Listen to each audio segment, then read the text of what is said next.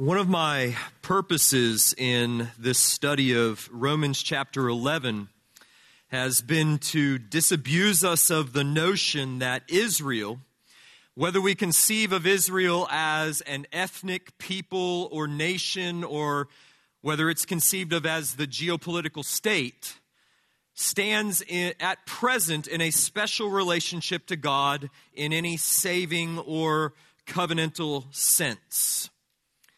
The idea that Israel as it presently stands, that is, as a people almost entirely unbelieving. I gave you a statistic a couple of weeks ago which suggested that somewhere in the neighborhood of less than 2% of the world's Jewish population believe that Jesus is the Messiah. So Israel as it presently stands, as a people almost entirely unbelieving, continuing to reject Jesus as the Messiah and the gospel as God's saving plan, the idea that they remain in a covenantal relationship with God and continue to enjoy the covenantal promises and blessings from God is, I think, a perversion of biblical truth.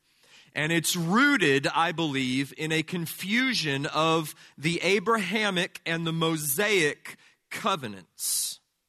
The Mosaic covenant was a conditional covenant that God made with the ethnic nation of Israel at Mount Sinai, and it promised blessings. It promised land, prosperity, peace, the presence of God in exchange for faithful obedience to the covenant conditions laid out, set forth for Israel in the law.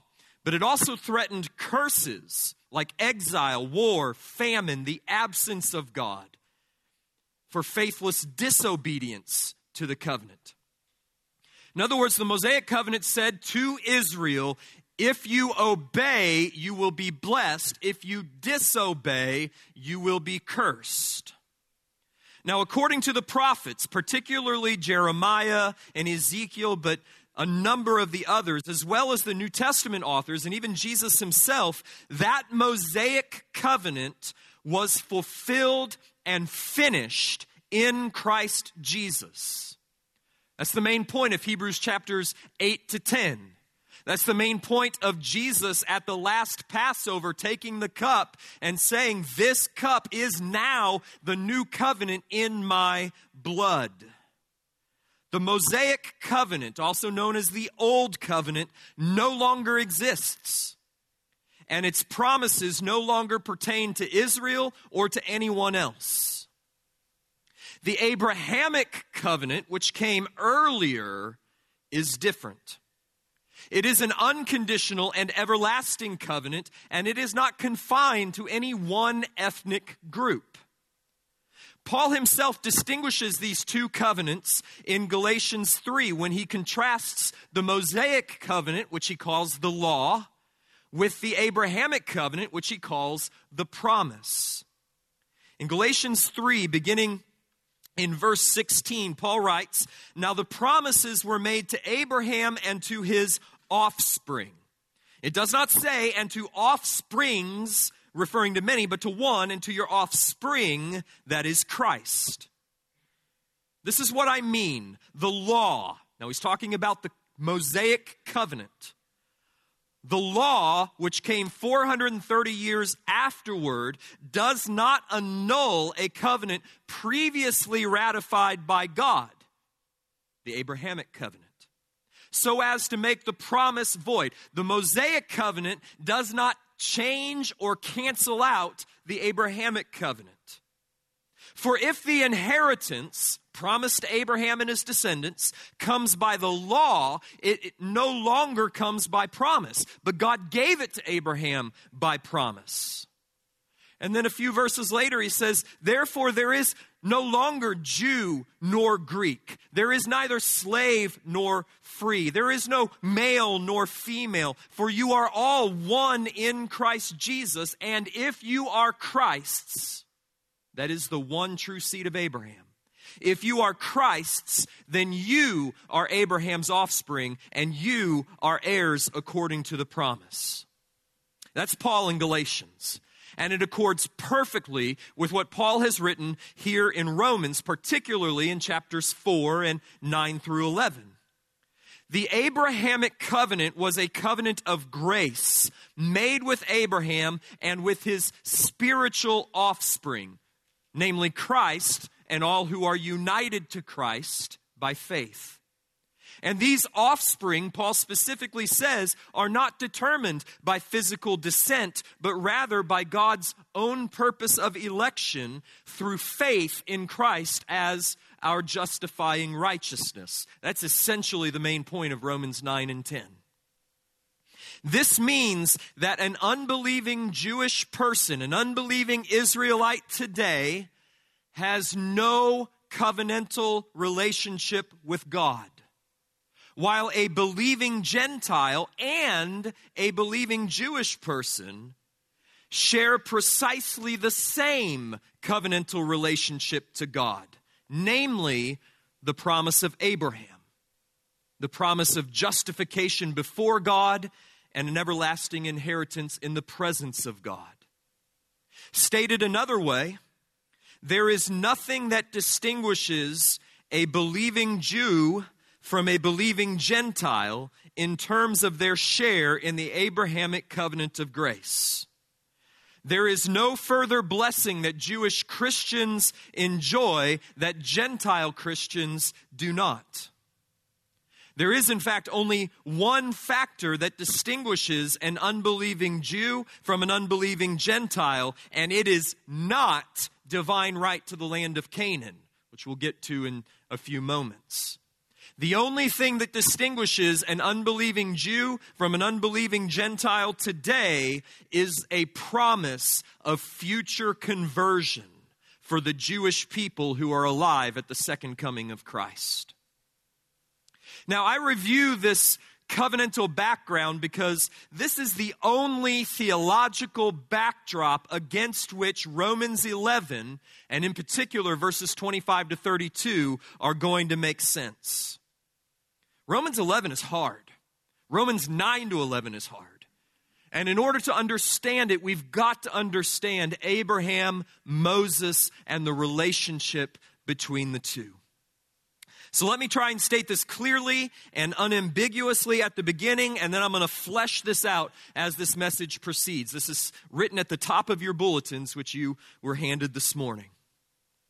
God has no future plan for the people of Israel that does not come through their incorporation into the church through faith in Christ.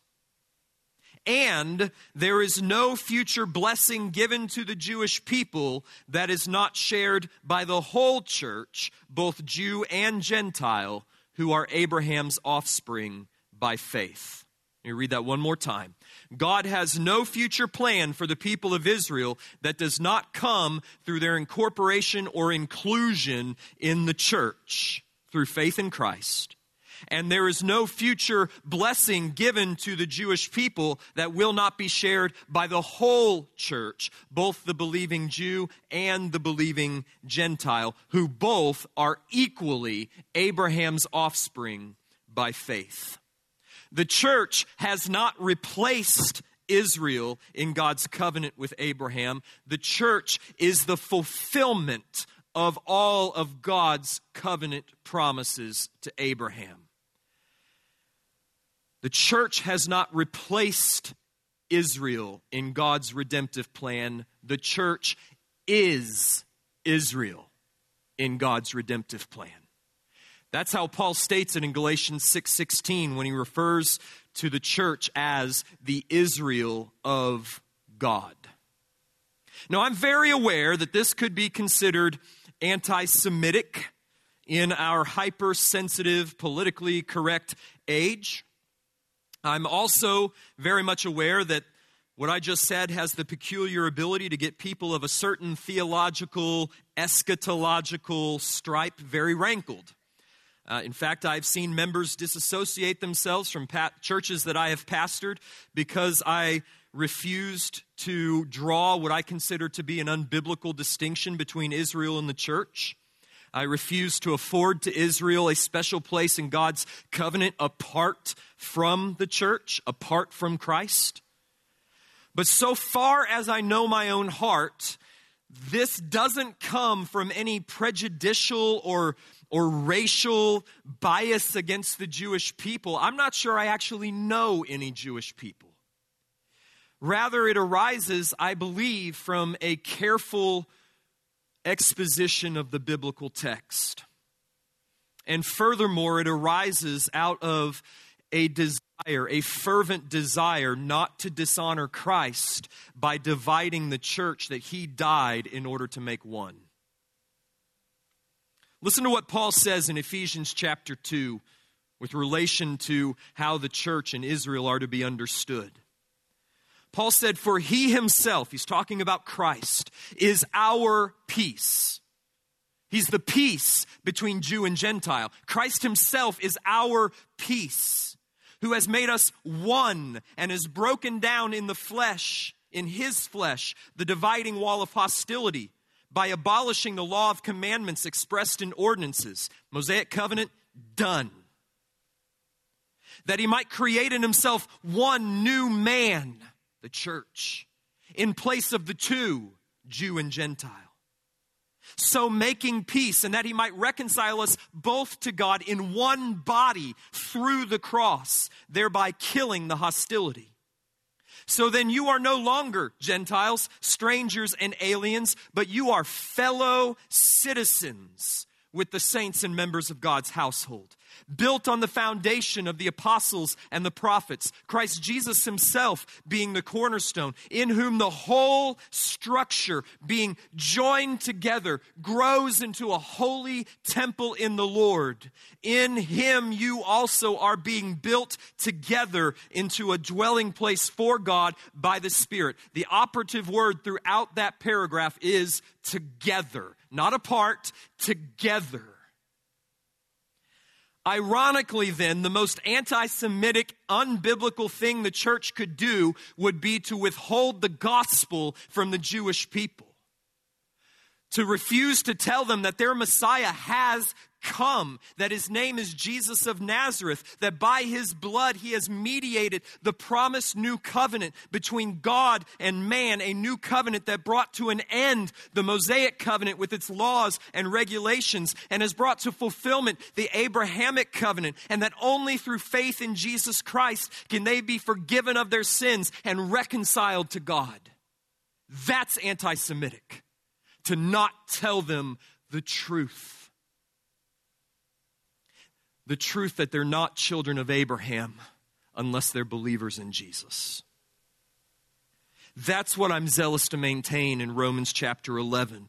The glory and the finality of the new covenant, the unity of the church, and the necessity of faith in Jesus for both Jew and Gentile alike. Now, in verses 25 to 27 of Romans chapter 11, Paul expounds what he calls a mystery. He says, "Lest you be wise in your own sight, I do not want you to be unaware of this mystery, brothers.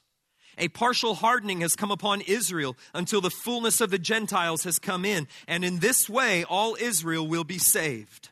As it is written, the deliverer will come from Zion. He will banish ungodliness from Jacob. And this will be the covenant with them when I take away their sins." Now, for Paul, the word mystery has a technical sense.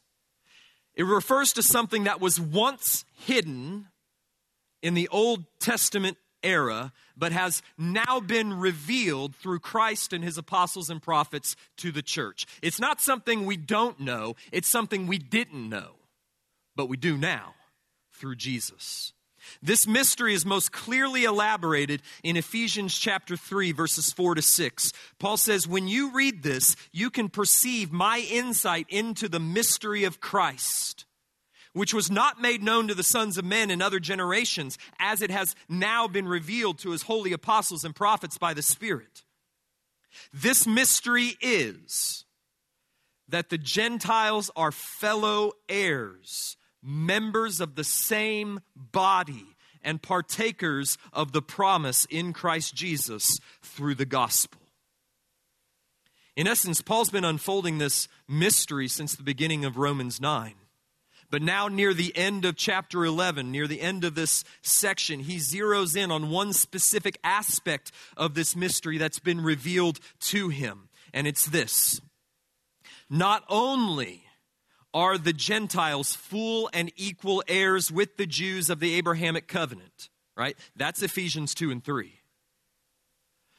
But now he adds that God includes the Gentiles by means of Israel's exclusion. And then he uses the Gentile salvation to bring about Israel's ultimate salvation. That's the mystery he's talking about in Romans 11. That's the main point of 25 to 27.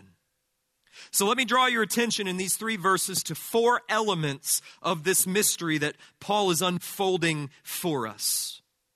First, I want you to notice that the present hardening that is upon Israel is only partial and it is only temporary. Now, we've seen this since the beginning of Romans chapter 11. The hardening of Israel is only partial. He says a partial hardening has come upon Israel. That was the point of verses 1 to 10 of Romans 11. God has not totally nor finally rejected his people because he's kept for himself in the present day an elect remnant chosen by grace, just as he did in the days of Elijah. And this elect remnant, which is exemplified in the Apostle Paul himself, obtained the righteousness of God by faith in Christ, while the rest of Israel were hardened in their unbelief. Thus, throughout the entire present age between the first coming of Christ and the second coming of Christ, the elect remnant of Jews that believe on Jesus as the Messiah are saved, and the rest are hardened and broken off from the covenant people of God. During this present age, there are 2 types of Jewish people, according to Paul in verses 1 and 10. There are the remnant and there are the rest. Secondly, though, Paul says that this hardening of Israel is not only partial, there is a remnant, but it's also only temporary. A partial hardening has come upon Israel until the fullness of the Gentiles has come in. God's hardening of the Jewish people has an expiration date. And that expiration date is fixed at a particular time when the fullness of the Gentiles comes in. The plan of this age of redemptive history is strange and wonderful. God hardened Israel that the Gentiles might be saved. God saved the Gentiles that the Jews might be jealous. God makes the Jews jealous in order that they might be saved. And God saves the Jews in order that Christ might return, the dead might be raised, the end might come, and all things might be renewed. That's the first thing to note. The hardening upon Israel is only partial and it's only temporary. Secondly, this hardening will be removed when the full number of elect Gentiles are saved. A partial hardening has come upon Israel until the fullness, the full number of the Gentiles has come in. Now, I don't know if we should press Paul's language too literally into an overly literal mold here, as if it's only when the last Gentile to be saved is saved that the first Israelite will be unhardened. I don't think that's the way prophetic language works in the Bible. But there does seem to be a sense in which God has an elect Gentile people, and when that fullness has been converted to faith in Christ from every tribe, tongue, people, and nation on the earth, then the final phase of redemptive history will begin to play out. The mass conversion of Israel will begin. The sovereign electing purpose of God that underlies this passage cannot and must not be softened. God has a number of Gentiles. And when they're saved, He'll remove the hardening from Israel. Third, then, when the full number of the Gentiles are saved, all Israel will be saved through faith in Christ. Not apart from Christ, through Christ. And in this way, Paul says, all Israel will be saved. Verse 26. Now I've gotten a few questions on what this means. There are three viable options, I think, to understanding that phrase, all Israel will be saved. There's a whole lot of non-viable options, and you should just disregard those. But the viable options, I think, are three. Number one, all Israel means all the elect, both Jew and Gentile, all the church that makes up the true Israel of God. Number two, all Israel means all the elect Israelites who have ever lived, from Abraham, Isaac, and Jacob, and Moses, and Joshua, and David, and Paul, and Peter, and so on to the end of the age. All Israel spans the ages. Third, all Israel means the nation of Israel, that is the Jewish people who are alive at the end when the fullness of Gentiles has come in. They will be saved. Let's walk through those three options, and I'll show you why I land on the third. I do have to tell you, I'm sorely tempted by the first.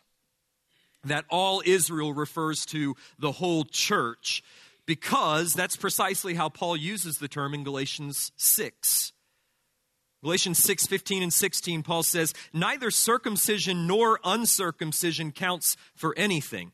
Being Jewish or not Jewish doesn't count for anything, Paul says.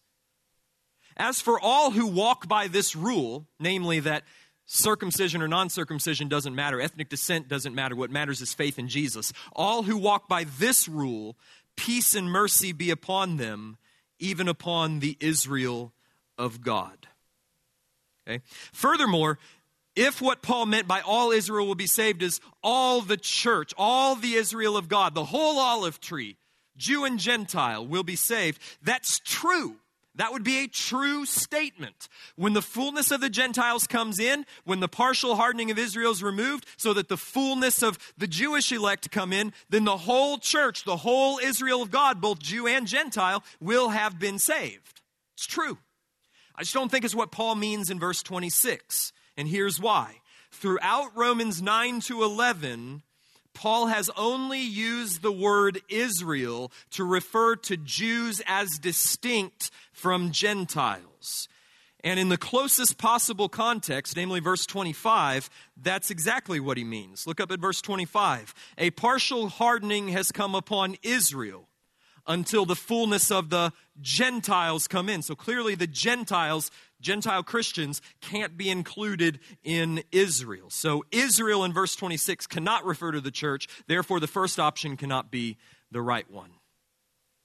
Secondly, I don't think that all Israel can refer to all of the elect within historical Israel, from Abraham down to the last Jewish person to be converted at the end of the age. Why? Because again, that would make Israel in verse 26 mean something different than Israel in verse 25. Look at verse 25 again.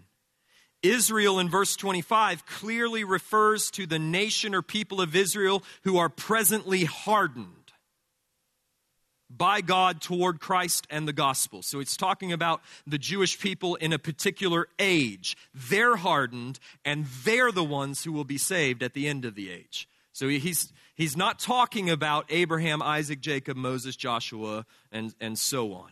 Which leaves the third option, which I think is the best. When Paul says all Israel will be saved, he means the vast majority of the ethnic Jewish people of Israel who are alive at the end of the age. They will be converted to faith in Christ. Now, again, I wouldn't press all Israel into an overly literal mold that says that all people, all Israel without exception will be saved. I think he's speaking corporately here. The vast majority of them, the mass of them, will be converted to faith in Christ. In other words, Paul in Romans chapter 11 has held to this distinction within Israel. Okay, so if you consider the Jewish people of this age, they're divided into two groups. The remnant, verse 7, and the rest. Throughout this age, the remnant have been saved, the rest have been hardened and lost. At the end of the age, that situation is going to change, and both the remnant and the rest will be saved. The rest will be unhardened, and they'll be converted, and in that way, all Israel, namely the remnant and the rest, together will be converted. How? Through faith in Christ. Now, when will this salvation take place? Verse 25 has already told us it's when the fullness of the Gentiles has come in. Paul tells us again in the very next verse, verse 27, where he pulls Isaiah 59 and Isaiah 27 and Jeremiah 31 and kind of mashes them together into this Old Testament composite, where he says that this salvation will happen when the deliverer will come from Zion. Well, that deliverer is Jesus. Zion is the heavenly Jerusalem, and therefore the timing of the Jewish conversion is the return of Christ. It's at the return of Christ that all Israel will be saved. It is then that the deliverer will banish ungodliness from Jacob, will take away their sins, and will bring them into the everlasting covenant. Now let me point one further thing out just to hammer in the nail one last time. How will Israel be saved? Only through faith in Jesus. How do we know that? Because look at verses 25 and 26. Israel is only saved when their hardening towards Christ is removed. When they are unhardened towards Jesus, then and only then will they be saved. Then, as always, God will have only one covenant people at the end of the age, because Jesus has only one blood-bought bride. Jesus isn't a polygamist. He doesn't have two brides, Israel and the church. He has one. Israel will be saved through faith in Christ and incorporation into that one bride. Fourth element to note. The effect of this mystery is the destruction of Gentile pride. Paul begins this by saying, lest you be wise in your own sight, I don't want you to be unaware of this mystery. So knowledge of this mystery destroys the kind of anti-Semitic Gentile pride which has plagued the church throughout the centuries. That kind of pride which is tempted to say, God's finished with Israel, they had their chance, they squandered it, so God's rejected them, and we're it now. And this long history of Jewish persecution is just the Jews getting what they deserve. That's been the attitude of the Gentile church for ages. And Paul says, no, I won't have any of that. I think what he gives in this passage are two antidotes to that kind of Gentile conceit. First, the Gentiles' inclusion in the covenant people owes nothing to our own worthiness. Why? Because we Gentiles would have rejected Christ just like the Jews did had it not been for the sovereign grace of God. The sovereignty of God's grace is all over this passage, permeates every verse. It was God who hardened Israel, verse 7. It was God who brought the Gentiles in, and it is God who will save Israel by banishing ungodliness from Jacob. Sovereign grace is the great destroyer of human pride. The second antidote is actually implied throughout this passage, but it's explicitly stated in verse 28. Look down there. As regards the gospel, they are enemies for your sake, but as regards election, they are beloved for the sake of their forefathers. The fact of the matter is, God chose Abraham, Isaac, and Jacob. He loved them. And because he loved them, he loved their families too. And in everything I've said thus far about how there's no distinction between a believing Jew and a believing Gentile, don't hear me say that there's nothing special about the Jewish people. There is. God chose their fathers, not ours. God loved their fathers, not ours. And because of that, he extended this special, redemptive, elective plan to save the great mass of Abraham's biological children at the end of the age. Why? Because he loved Abraham. No other people, no other ethnic group on the face of the earth has the kind of promise that Israel has in verse 26. No other people on earth have the privilege of being the first and the last to be saved, of both inaugurating and consummating the kingdom of Christ. Does God save? No. Does God savingly love? Let me put it that way. Does God savingly love an unbelieving Jew? No. Such a person, an unbelieving Jewish person, is not a child of Abraham. According to Jesus in John 8, he's a child of the devil, just like unbelieving Gentiles. But does God possess a special love for the corporate ethnic people of Israel and have a plan for their ultimate conversion? Yes. They are beloved for the sake of the fathers. You can't say that about Canaanites. Canaanites are not beloved for the sake of the fathers. You can't say that about Anglo-Saxons. They're not beloved for the sake of the fathers, but Hebrews are. So on the one hand, Gentile, which I'm assuming is probably all of you, you should not feel slighted that you are not a Jew, for the reason that you will inherit everything that a believing Jew inherits through faith in Christ. You are no second-class citizen of the kingdom of heaven. On the other hand, believing Gentile, you must not be proud or arrogant toward the Jews, because God has saved you by bringing you into their family rather than the other way around. In other words, God does not save the Jews by making them Gentile. God saves the Gentiles by making them Jews. Verses 28 to 32 then contains a summary of the mystery that has been expounded in 25 to 27. And really, it's a summary of the whole of Romans 11. Again, I want to break this down in three main points. First, in verses 28 to 29, Paul summarizes the present state of Israel in relation to God. Okay? He says, as regards the gospel, they are enemies for your sake. But as regards election, they are beloved for the sake of their forefathers. For the gifts and calling of God are irrevocable. Which is kind of paradoxical, right? God is at one and the same time both for and against Israel. They are both enemies and beloved for the sake of Abraham. The first half of verse 28 affirms the reality that in relation to the gospel of Christ, Israel is the enemy of God. They are, Romans 9:3, accursed and cut off from Christ. Romans 11:15, they are rejected. 11:17, they are broken off from the people of God.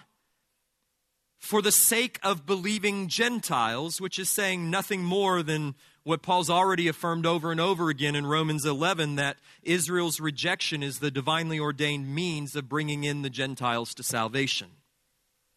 So let me be clear. At present, Israel is at enmity with God, and God is at enmity with them. That's the first half of verse 28. They are not at present in God's grace or under God's blessing. They're enemies.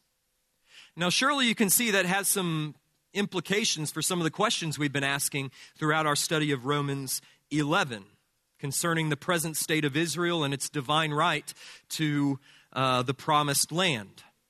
I'd simply remind you that God is not in the habit of giving his land to his enemies while those enemies remain enemies. In other words, faithless and disobedient. Now, the relationship between God, Israel, Palestine, and that land is a complex issue. And I'm not going to presume to offer answers. But I will presume, if you'll permit me, to offer 5 what I believe to be biblical principles to help us think through this matter theologically. And there is no more volatile issue on the world stage than the relationship between Israel, Palestine, and that narrow strip of geography on the Western Mediterranean. So let me give you 5 biblical principles to help us think through what's going on over there. Number 1, God promised the land as an everlasting inheritance to Abraham and to his offspring. Okay? Clear enough. Pretty much every Christian and Jew believes that. Number 2, the heirs of that promise are the believing spiritual offspring of Abraham, not the unbelieving physical offspring of Abraham. Well, that's where the church and the Jewish people part ways. Number 3, the church, who are comprised of all Jews and Gentiles who are united to Christ by faith. Christ, who I'll remind you, is the one true seed of Abraham and the one true heir of the Abrahamic promise, Galatians 3. All Jews and Gentiles that are united to Christ by faith are the true spiritual descendants of Abraham and are therefore the legitimate heirs, the only legitimate heirs of the promises to Abraham, including the promise of the land.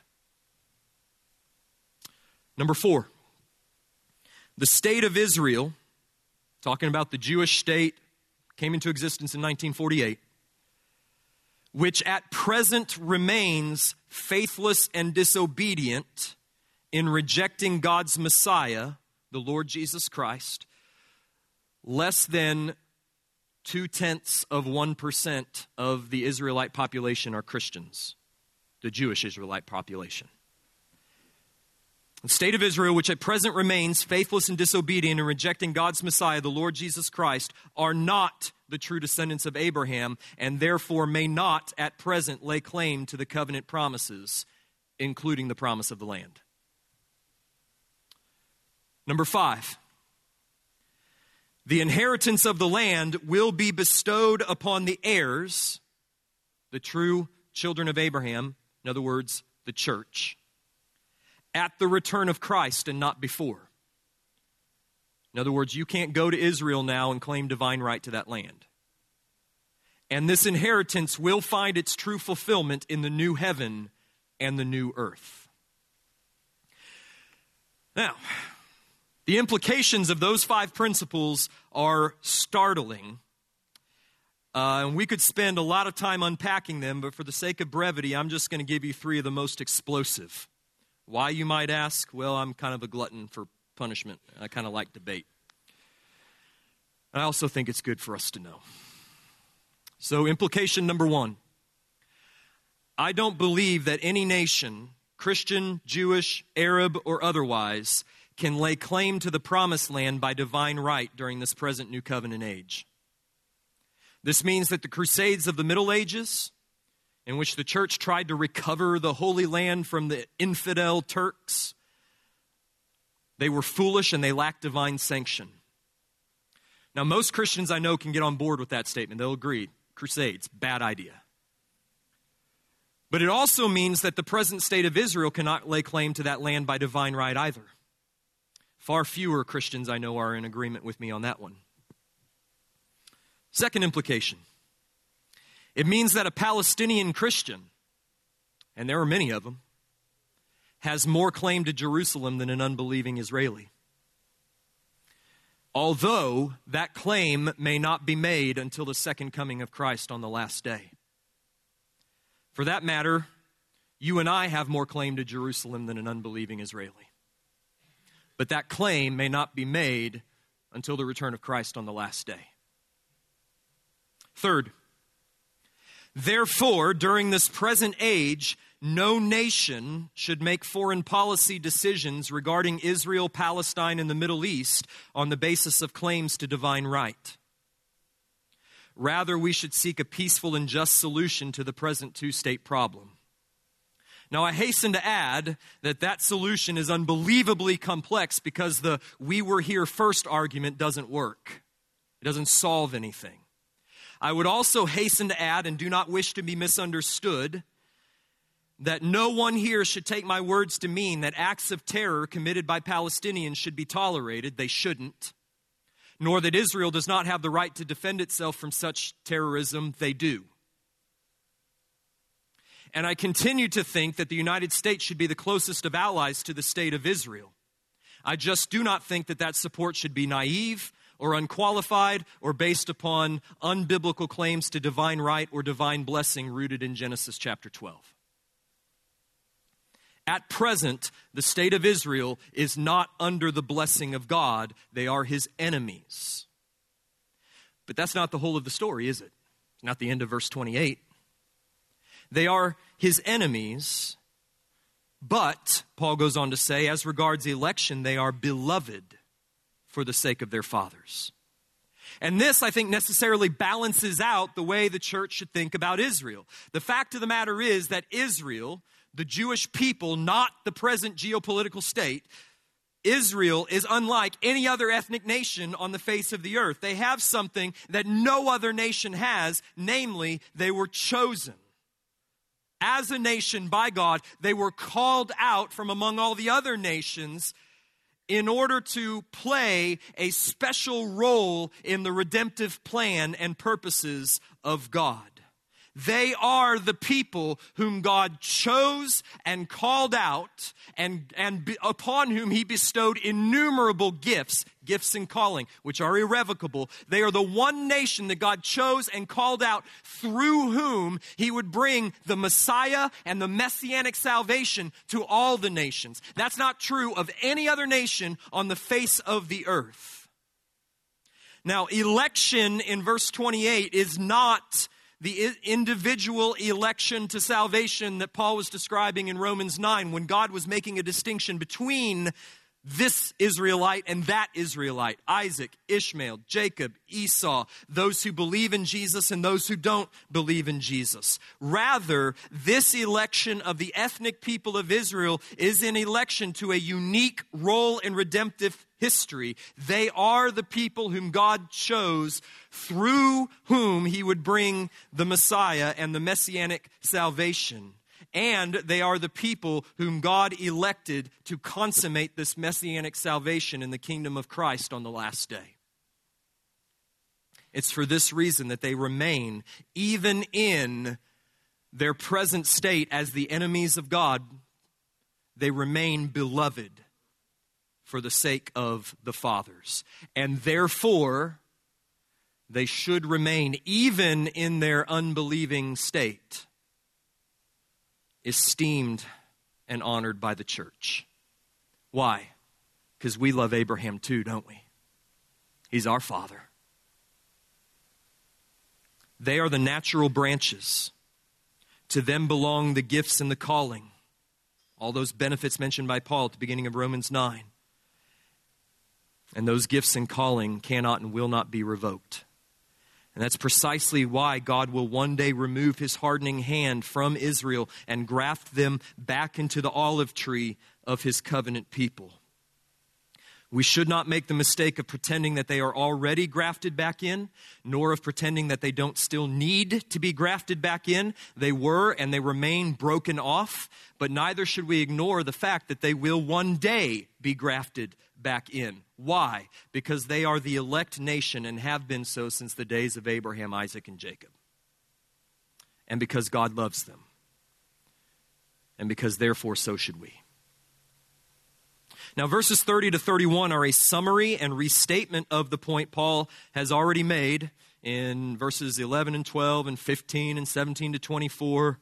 Namely, that this age of redemptive history is going to play out in this kind of pendulum swing. Israel's rejection leading to Gentile salvation leading back to Israelite inclusion.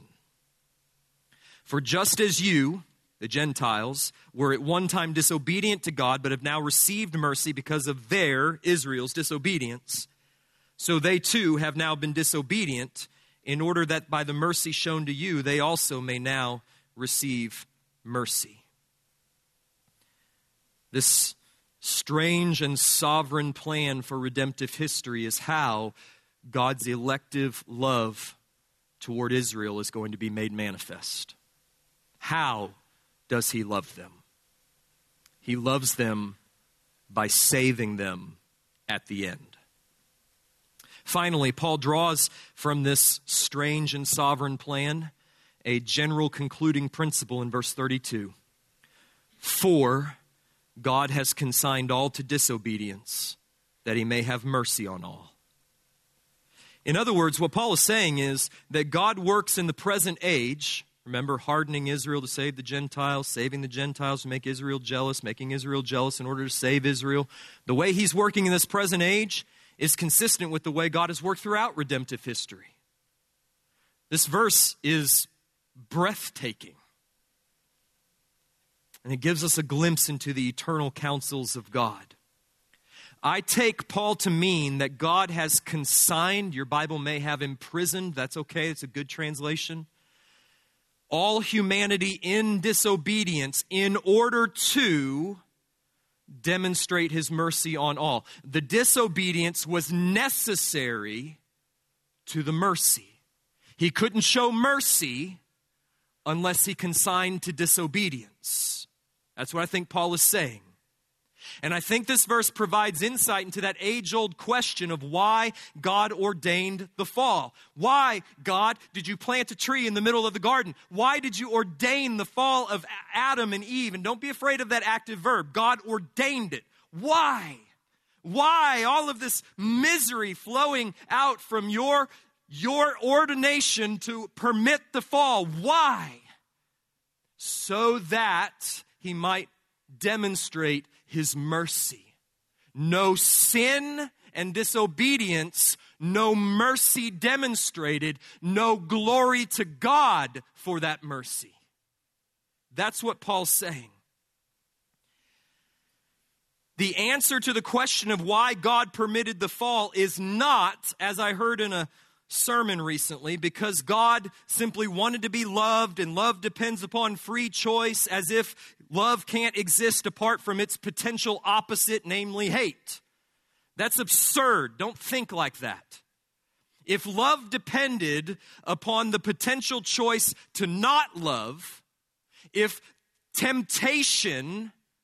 the temptation of man to sin by not loving God was essential to man's ability to really love God, then love could neither exist in eternity past among the three members of the Trinity, or it would not exist in eternity future among all of the redeemed, because neither in eternity past among the Trinity, nor in eternity future among the redeemed will there be the potential to not love God. And yet Christ always loved the Father, and he was never tempted to not love the Father. The saints will love the Father forever, and there will be no potentiality for sin or disobedience. No, this idea that God had to give us some free choice in order that we might love him, that's not biblical. That's not why God did it. God allowed the fall in order that there would be sin, in order that there could be mercy, in order that there would be glory. That's verse 32.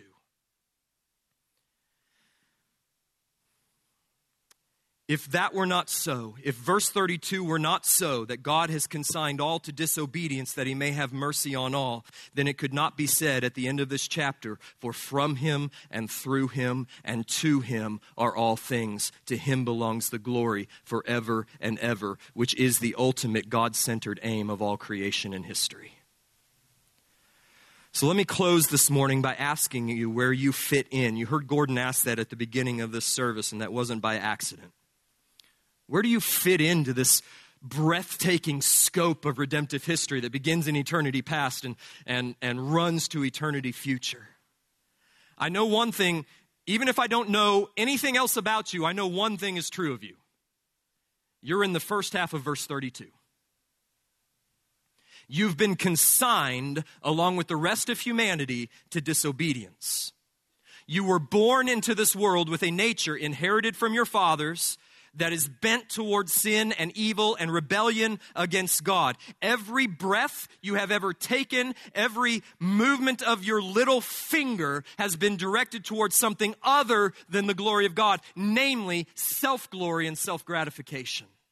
I know that's true of you, even if I don't know anything else that's true of you. What I'm more interested in this morning is whether you're found in the second half of verse 32.